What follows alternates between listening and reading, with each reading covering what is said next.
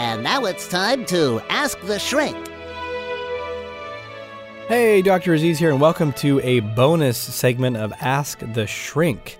We got a bunch of questions in, and I wanted to be able to get to them before the next upcoming episode, so I'm going to start doing little short bonuses here where I answer some of your questions. So today's question is from Ash, and Ash says, "Hello, Dr. Aziz, I hope you're doing well. I just wanted to update you with my progress." I guess he's reading The Solution to Social Anxiety. Says the book is amazing, very well written, good real-life examples, and love the shy quotes.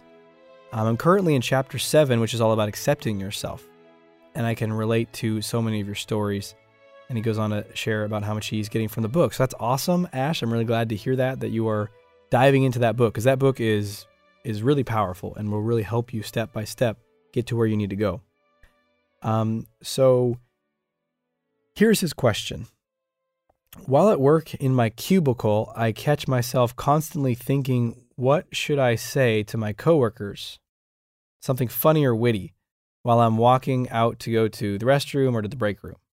I think I want to do this to get attention and make my presence with my team members. That way I am engaged in some conversation and people won't say, he's so quiet, which is funny because that was the topic of this last week's episode. Why are you so quiet?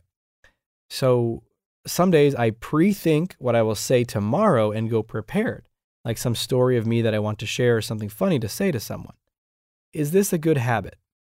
Should I continue doing this? Or am I training my brain in a way that I should not? Is this thinking a pattern I need to break, or am I headed in the right direction of freeing myself from social anxiety? Please guide me. You're the only and best person to ask this question. All right. Thanks, Ash. So here are my thoughts.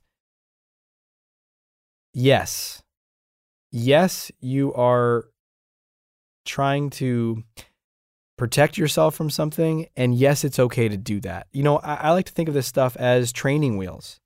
So if you're in a situation and your pattern is it's hard for you to say something in the moment, like you've struggled with that a lot, you're tend to hold back, tend to hesitate, tend to not share, and you're saying, I want to change that pattern, which I hear you're doing, and that's awesome. Because part of breaking out of our fear is taking bold action. That's the next chapter in the book, chapter 8, taking bold action.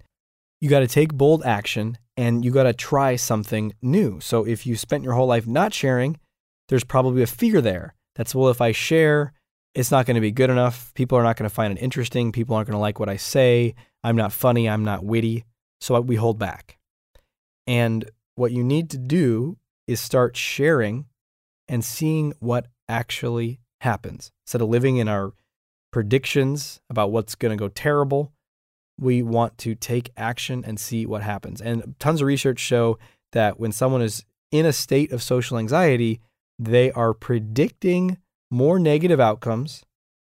They're predicting the outcome as more likely to be negative than it is going to be. And they predict like the level of negativity, like the level of rejection as way higher than it tends up being. So basically that's a way of saying that we're shitty at telling the future. And so we want to take new action, which is what you're talking about here. Now the question though is, well, wait a minute, if I'm preparing it ahead of time, am I training my brain in a way that I should not? And you know what? I'd say no, because if it's going to help you take the action, then it's good.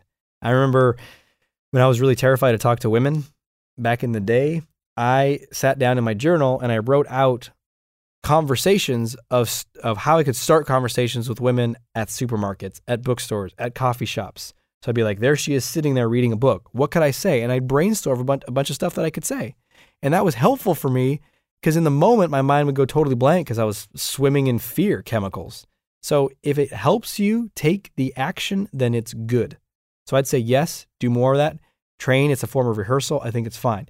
The only way it could be, quote, training your brain in an unhelpful way is if you're obsessing about it and you're thinking about it for forever, you know, like, oh, I could say that. Oh, that's not good enough. Oh, I could say that. Oh, that's going to suck, right? And you're really attached to making this, I got to be the funniest and the wittiest and it's going to be great and I got to do this. Then you're putting a lot of pressure on yourself and you're also coming from a place of needing to impress. And when we're attached to wanting to impress people, shit goes bad. Doesn't work. So that's the only caveat.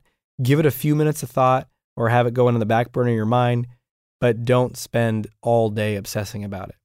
Does that make sense? And then the key point is to go do it. So if you notice yourself preparing a lot and then not taking the action, then the key would be perhaps to prepare a little less and just take a leap, take a risk, go bold, go big, do it, and see what happens. And you just might find that the world is a friendly place and people love talking to you. Thanks for your question, Ash. You are awesome. You're doing great. And if you're listening to this, you're awesome. You're doing great. And I look forward to speaking with you soon in the future. And stay tuned for the next episode coming up on this Wednesday. Talk to you soon.